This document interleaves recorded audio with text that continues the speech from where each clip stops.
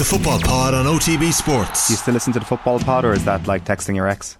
Absolutely. As I often said, I'm jealous that O'Donoghue was so good, the little whore. The Football Pod is available every Tuesday exclusively on the OTB Sports app. The latest sports news in a bite-sized podcast, the OTB Lunchtime Wrap. Good afternoon, I'm Philip Egan and welcome to the OTB Lunchtime Wrap for a look at today's sports news on Wednesday the 22nd of June. Bayern Munich have completed the signing of Sadio Mane from Liverpool. The Senegal internationals agreed a 3-year deal and will cost the German champions an initial €32 million, which could rise to €41 million. The 30-year-old, who won the Premier League and Champions League with Jurgen Klopp's side, scored 120 goals in 269 games for the Reds. Chelsea's new co-owner Todd Boehly will act as an interim sporting director to handle this summer's transfer dealings. He's also been confirmed as the club's new chairman, replacing Bruce Buck. Long-term sporting director Marina Granovskaya has stepped down. Sligo Rovers have confirmed the signing of Estonian international Frank Livac.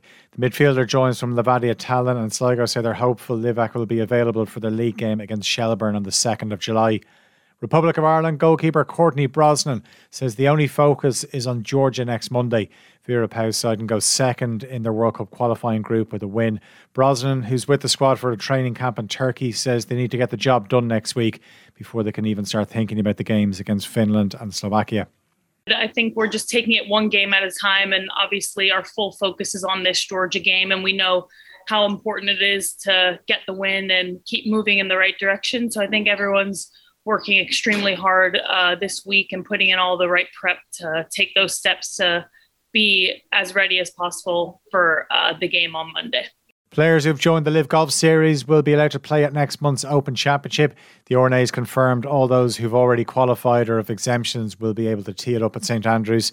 This is in contrast to the approach of the PGA Tour, who have banned those involved in the Saudi-backed breakaway tour.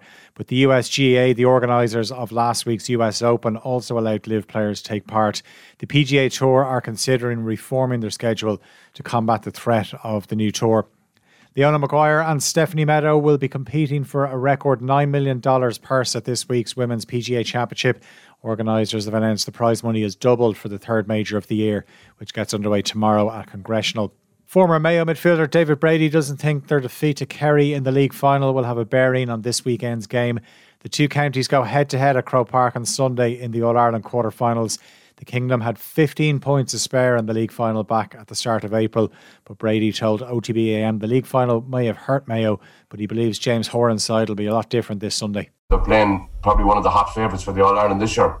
A Kerry team that, again, 22 odd scores against Cork.